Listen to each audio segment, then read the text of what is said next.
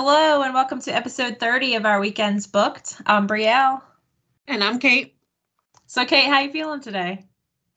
I'm not going to lie. I'm pretty tired from our trip this weekend, but I slept most of the day, so I'm feeling a little better.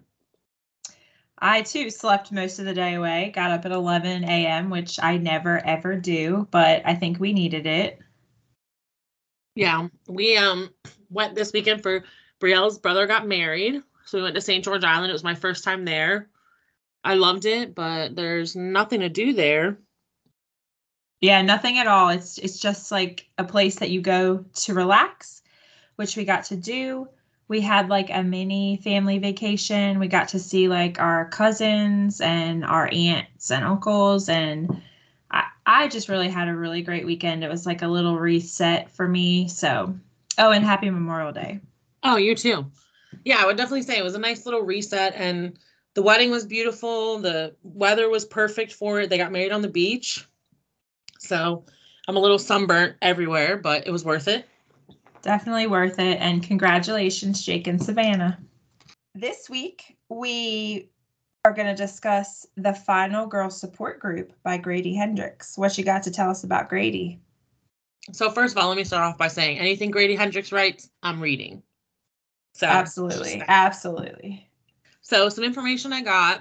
He is an American author, journalist, and a screenwriter, which I thought was awesome. Triple threat. He's one of the founders of the New York Asian Film Festival.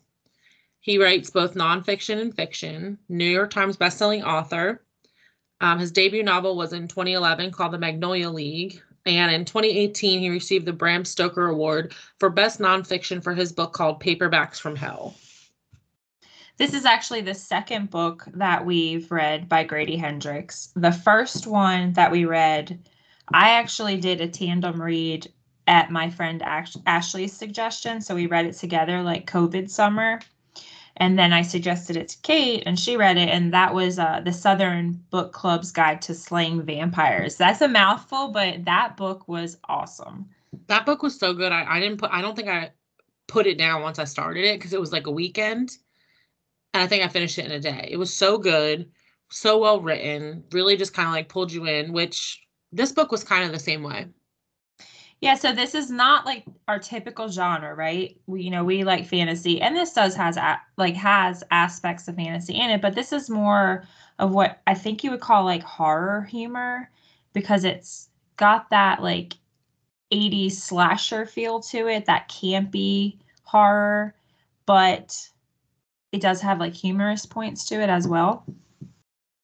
Yeah, and I think that parts of some actual horror stories like that were in the paper and stuff like that, he kind of incorporated into this book as well, right? Yeah, yes, that's absolutely right. So this book, we'll just dive right in. There's a lot of characters, so you just kind of hopefully keep up as we go along. So there's 6 women. At one point there was 7 who are the sole survivors of like serial killer attacks, and they all see the same therapist. Her name's Dr. Carol, in what they call the Final Girl Support Group, to deal with, the trauma that they've been through from all of these events. Yeah, I think they meet like weekly or whatever, and they've been doing this for what, like 16 years or something. Yeah, it's a long time. And each character, you kind of come to find out like each character either is progressing in their life or they're not, right? Like some of them are kind of just like stuck and like living life day to day, second to second, minute to minute, because they're waiting for like some other tragedy to happen to them. And then like other characters, they don't know how to cope, so they've become like alcoholics or drug addicts. And then you do have your other characters who have like turned over a new leaf in their life and have made like the situation that they went through, which was like terrible, into something better. Yeah, I mean, I think that we can say that the one main character is Lynette. She's kind of the one that's telling the whole story of what's happening to all of them. And Lynette's a little out there. Definitely. That's an understatement when you say a little out there. Yeah, she, her apartment, which I just find comical, is set up almost like a jail cell that only she knows how to escape, so no one else can get in. And, I don't know, she's just crazy. I mean, she talks to a plant that she named like it's a pet. Yeah. But I think that she is so traumatized and she has that like survivor's guilt about what happened to her so many years ago that she's like just waiting for, the next episode, so to say. Like, you know what I mean? Like you're waiting for the other shoe to drop. Exactly. Like the next event to happen, she has to go into like survival mode again and like it's fight or flight for her. Yeah, I mean, that makes sense. It's just so sad. Like, it seems like out of all the characters for Lynette, this group is like her life. Yeah, and they actually discuss that. They're like, we only do this because of you, Lynette. And in her mind, she thinks that it's because of like one of the other characters, but I think that all the other girls in the group, they view her as the reason why they still meet because they're trying to keep her, that little like tether of sanity that she has, they're trying to keep it intact. Yeah, I mean, and their very first session together, like right up the rip, the first session in the book they talk about, there's another girl, her name's Adrienne Butler, and she actually, the camp where she was a victim, she bought and she turned it into kind of a place to come like rehabilitate for the girls that have been through similar situations as them.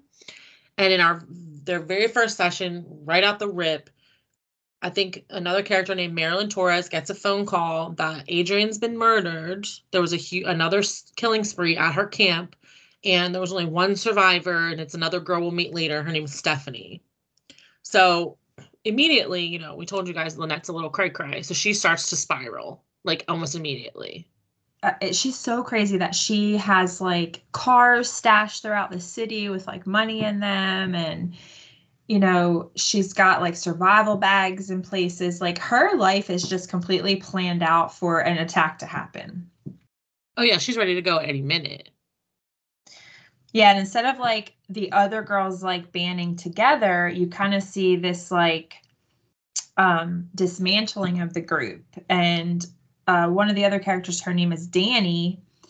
She is like, so sorry for Adrienne, but like I'm gonna go. She has like a ranch. She's gonna go to her ranch and she's gonna like be with her wife. Her wife is actually dying, so that's like sad in itself. But she kind of like doesn't want anything to do with this. Yeah, I mean, I think they all kind of felt that way, but we find out quickly, like after this meeting, Lynette goes home, and another girl, Julia, who I believe Julia was the one that was in a wheelchair, right? Yes. From her injuries, from her attack. So she shows up at Lynette's house. And this is kind of where the whole story starts to like implode. So she shows up at Lynette's house, and Lynette has like a camera, because she's crazy, and on her front door, and she's like not letting her in. She gave Julia her address for emergencies only, and she's like, there's no emergencies, you ain't coming in here. But this reporter that we find out Lynette has been working with, his name is Russell, puts on the mask of like the serial killer that actually attacked Julia the first time, which is really sick when you think about it, and like holds up a piece of paper that he's written on that's like, open the door or she dies. And like, Lynette is so out of touch with reality. She thinks that this is really happening and opens the door. But immediately, like, what, doesn't she like shoot at them? Yeah, she shoots at them, and then I think that the cops come and they start shooting like into her apartment. Yeah, which is crazy. Like, what kind of police shows up and just opens fire on someone's apartment? That don't happen. No, and we find out later that there was like external exponents that were making that happen. Well, and like in this moment, Lynette is always like so big on like we don't leave each other behind and stuff. And when her apartment's getting shot up, like Julia gets shot and Lynette's like, deuces, I'm out. And she just like leaves. Like fight or flight, and flight takes over. Yes, she does. She like completely leaves Julia. She leaves her poor plant behind too. The saddest part about that is I think she was more upset about leaving Fine, which is the name she gave this plant, than she was Julia. Oh, absolutely. She kept telling herself like Fine will be fine. Fine will be fine. And then she's like, oh yeah, Julia, I'm sure she was breathing. So Lynette flees her apartment and ends up going to their therapist, Dr. Carroll's house, because she doesn't know where else to go. And while she's there, she meets Dr. Carroll's two sons, Pax and Sky was the older son. And he just seemed a little bit too interested in the final girls for me. Like he gave me creepy vibes like from the beginning. Oh, Sky, definitely.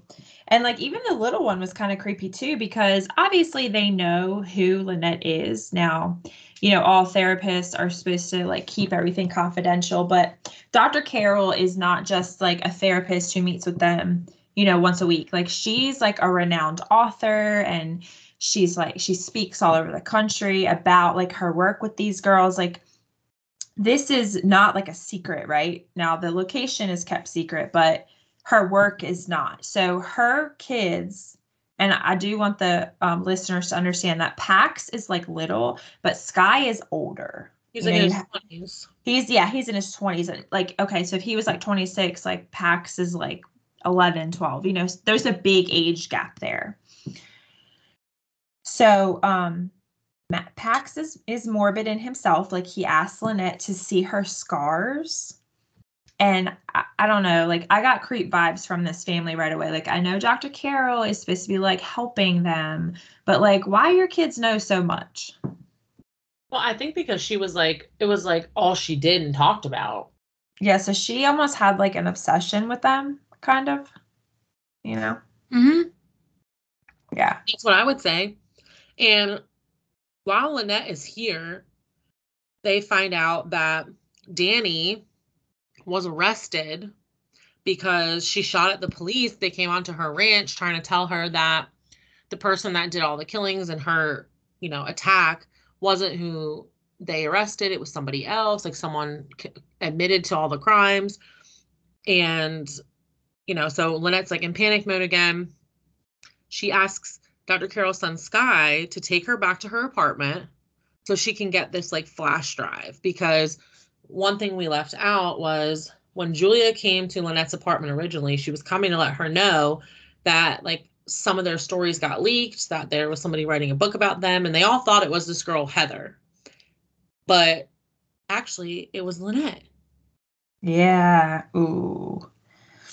And she also finds out at this time that Heather, her rehab, she lives in like a rehabilitation house, has like burnt to the ground.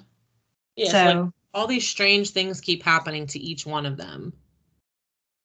Yeah, but fast forward, she asks Sky to take her back to her apartment to grab her things and her plant, thank goodness. And he does. And then she gets him to take her to Marilyn's house, correct?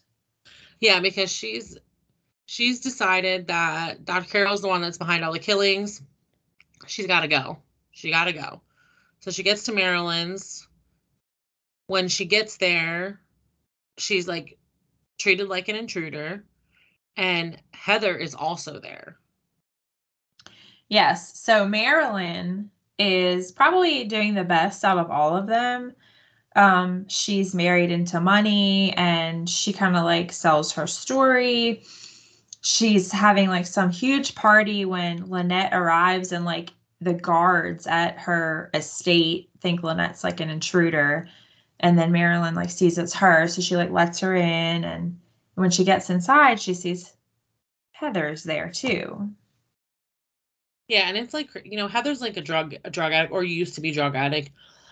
So they're kind of like all talking about what's going on. And of course, Marilyn and Heather are like, Lynette, you're crazy, like, making her feel like she's nuts all over again. And then they're like sitting there and talking, and Lynette comes up with this idea that they're going to go to the hospice where Danny's wife is, because Danny's in jail, and take her back to the ranch where she can pass peacefully, because that's what Danny promised her.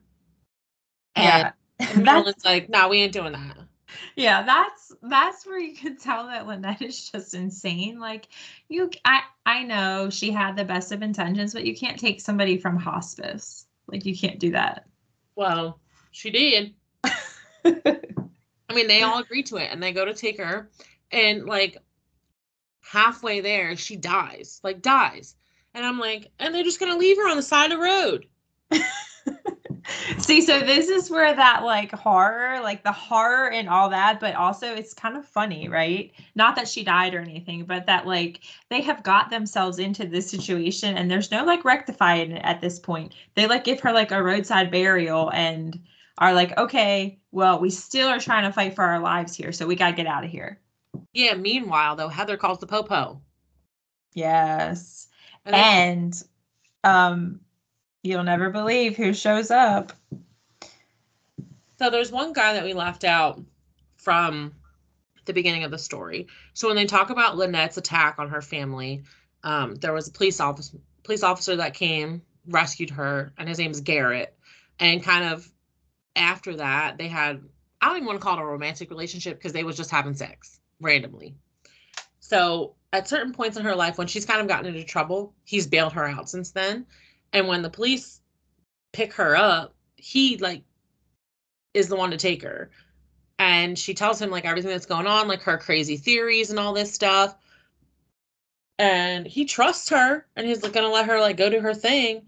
And he thinks that he's gonna get the glory for it, but she like kicks him in the balls and steals his car. Yeah, and Garrett, so his full name is Garrett P. Cannon because he has like an over the top personality like that. He like gave me like creep vibes because I mean when all this happened to Lynette, she was like 16, right? Mm-hmm. So 16 or 17 or whatever. And yeah, he was like her hero. Like she says that in the book. She's like, you know, he was my hero. You know, I like owe my life to him because he saved her. But then he's like married and has kids and he's like developing this relationship with Lynette throughout the years. And I mean, she like has, I don't know, I think that she's like confused about like her feelings because I mean, she just went through this tragedy, but like she like lets him, like he almost like grooms her and she lets him. And for years they have this relationship until he realizes like she's not worth anything anymore and he like kind of breaks it off. Well, yeah, because he was getting fame and stuff like that from being so intricately involved in her story.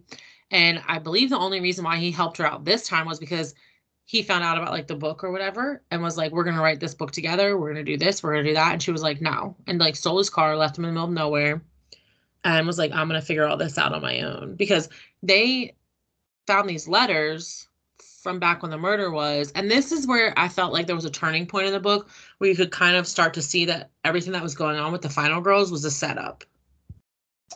Yes, the letters, because she knew that she had never wrote those letters or read those letters either.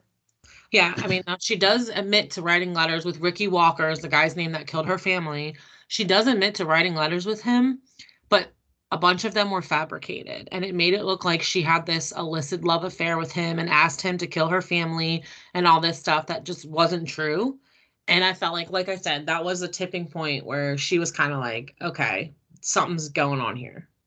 Like, Yes. you know, Danny's in jail, Heather's rehab place has gotten burnt to the crisp, Adrian's been murdered. Like now these letters are surfacing that are not authentic, like just little things over and over and over.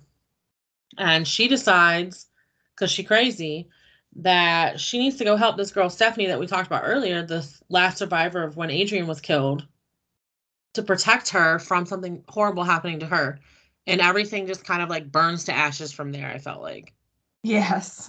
And I don't think that we should say much else about the actual plot because I think that's where the book really gets good.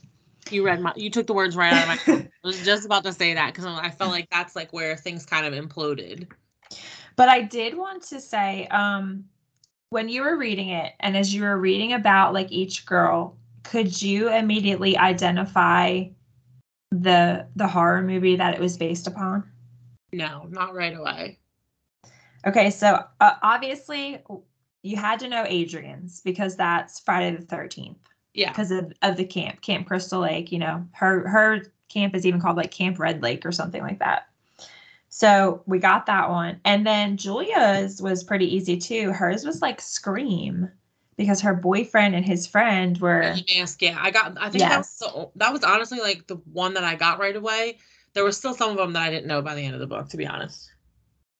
And then Danny's was Halloween because her brother was actually the serial killer. So that's like Michael Myers. Mm-hmm. And Heather's, I didn't really understand, but I think it was like based on Nightmare on Elm Street, like the Freddy Krueger. So I'm not really sure like how exactly hers happened, but that's what that one was based on, I'm pretty sure. That was like one of the scariest movies I ever saw as a kid. Yes, that was absolutely scary because I can't imagine like having to stay awake to survive. No. And like me neither, because I love a good sleep. And Marilyn's was Texas Chainsaw Massacre, which That one that movie's really scary too. I mean, I love horror movies. Like, yeah, they scare me, but it's my favorite genre of movies to watch. See, I like the ones that are kind of like unrealistic. But like Texas Chainsaw Massacre is scary to me because like, I live out here in Alabama and I people will probably be doing that kind of thing out here. Oh Lord. But I will say I didn't know Lynette's story or what movie it was based on because I had never seen the movie. I actually did a little Google search to see what it was based on. For some reason, because I like have that book brain, I kept thinking about like the Silent Night series by R.L. Stine. Have you ever read those books? Okay, that's what I kept thinking about. And I know that wasn't like a movie, but when I Googled it, it said that there's actually a movie and it's called Silent Night, Deadly Night. And it's like a Christmas horror movie. I've never seen that. Me neither. And now I want to watch it. Well, I can't watch it by myself. But we'll save it for Christmas time. Yeah, because my husband's a baby and he don't watch scary movies. I usually have to watch them with my 16-year-old niece because she loves scary movies too. Yeah, my daughter Karina, she loves scary movies too, but not me. Not all of these. So this book for me was absolutely incredible. Like I said at the beginning of the podcast, like anything Grady Hendrix writes, I'm reading. If you haven't read any of his books, pick them up. We actually just, Brielle and I are on a constant book buying ban for Pretend. Like, we say that, but it's not real life. So we were at the bookstore and there's a book of his that we've been wanting to get. Actually, two of them. We only got one. It's called My Best Friend's Exorcism. So I'm really excited to read that one. Hopefully we pick it soon. Yeah, we found out that it's actually on Amazon Prime right now. Like it was made into a movie because Kate had said earlier that, Grady Hendrix is actually like he's a screenwriter too. So he must have had a hand in that because it does say like in the description that it's loosely based on his book. But we swore to each other that we're not going to watch the movie before we read the book. No, because I feel like that'll just ruin it, I mean, there's no movie that's ever been made that lived up to the potential of the books, in my opinion. I'm sure some people will disagree with that. I just feel like whenever they make movies out of books, they leave out so many times they leave out important details. I mean, I don't want to watch it until I read it. Yeah, you just said all that, but there's one movie that was way better than the book. Oh, well, that's the one and only. And where the product thing is what we're talking about. If nobody knows, I'm sorry for all the people that love that, but Reese's Book Club lied to y'all. That book is trash. Yeah, we did not like that book at all. But the movie was pretty decent. I liked the movie. I did like the movie way better. Maybe I shouldn't have said that book was trash. That was a little harsh, but I said what I said. All right, but for this, the Final Girls support group, solid 4 stars, definitely. I don't know why I didn't give it 5, but definitely solid 4, and I will highly recommend it to anybody that will listen. I totally agree. Like I said, if you haven't read any Grady Hendrix, go ahead and add some of his books to your TBR because they are definitely worth your time. All right, guys. Well, that wraps up episode 30. If you like what you listen to, as always, rate us on whatever podcast outlet you listen to, and check us out on Instagram at our_weekends_booked. Again, I'm Kate. And I'm Brielle. Until next time.